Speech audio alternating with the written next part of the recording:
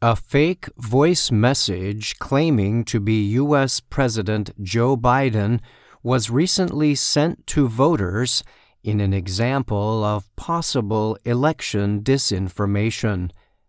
The voice message is an example of what is known as a deepfake. A deepfake is a piece of audio or video created to make it appear that people in it are saying or doing things that they never did. Newly developed artificial intelligence (AI) tools make it easier for people to make and publish such content. The fake voice of Biden was included in a political message sent by telephone directly to voters in the northeastern state of New Hampshire. This marketing method, known as robocalling, involves a machine that calls large numbers of people to play them a pre-recorded message. The calls are being investigated by New Hampshire election officials. The state recently held America's first presidential primary contest. Primary elections in the United States usually choose the candidates for the presidential election in November. It is not known who created the fake audio, which was heard by reporters from several news organizations. In it, Biden seems to try to persuade voters not to take part in the primary. The voice says voting this Tuesday only enables the Republicans in their quest to elect Donald Trump again. The message continues, your vote makes a difference in November, not this Tuesday. Voting in state primaries does not affect a person's vote later in the U.S. presidential election, which is set for November 5, 2024.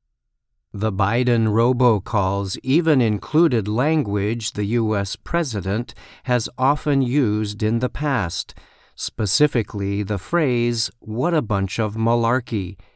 The phrase is used to describe something foolish, unreasonable, or meaningless. The phone message advises listeners to save your vote for the November election. It is not known how many people received the call with Biden's voice. Biden did not campaign in New Hampshire, and his name was not on the state's primary ballot. This is because his campaign decided to begin the primary process in the state of South Carolina instead.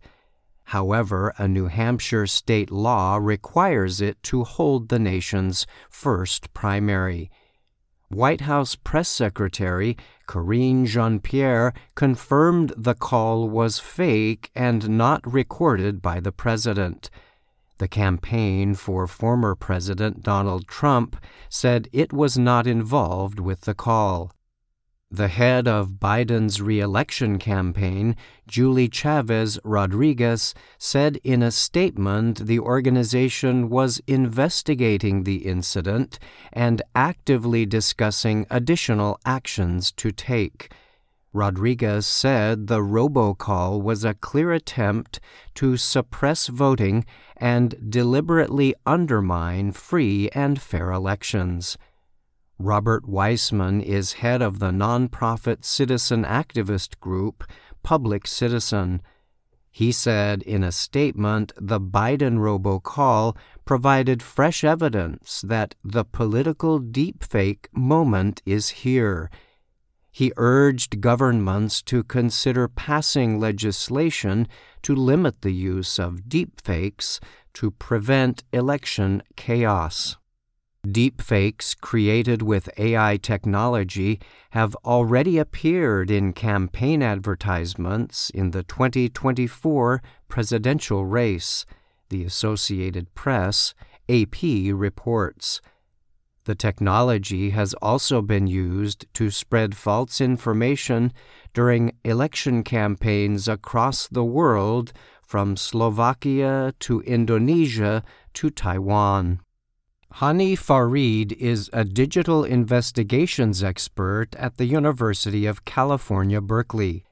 He told the AP the Biden robocall demonstrates how AI methods can be weaponized in elections. Farid added that recent cases of audio and video used to mislead voters is surely a sign of things to come. As AI technologies improve, governments around the world are seeking ways to restrict them from causing public harm. The U.S. Congress has yet to pass legislation to limit the use of such technologies in the political process.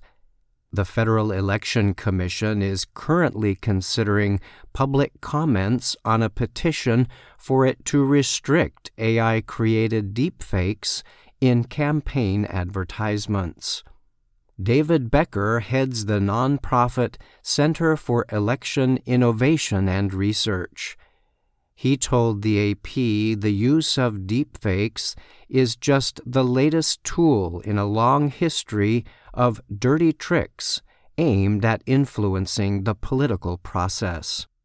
Becker added that the goal of such efforts can be to confuse voters to a point where they no longer recognize false information from the truth.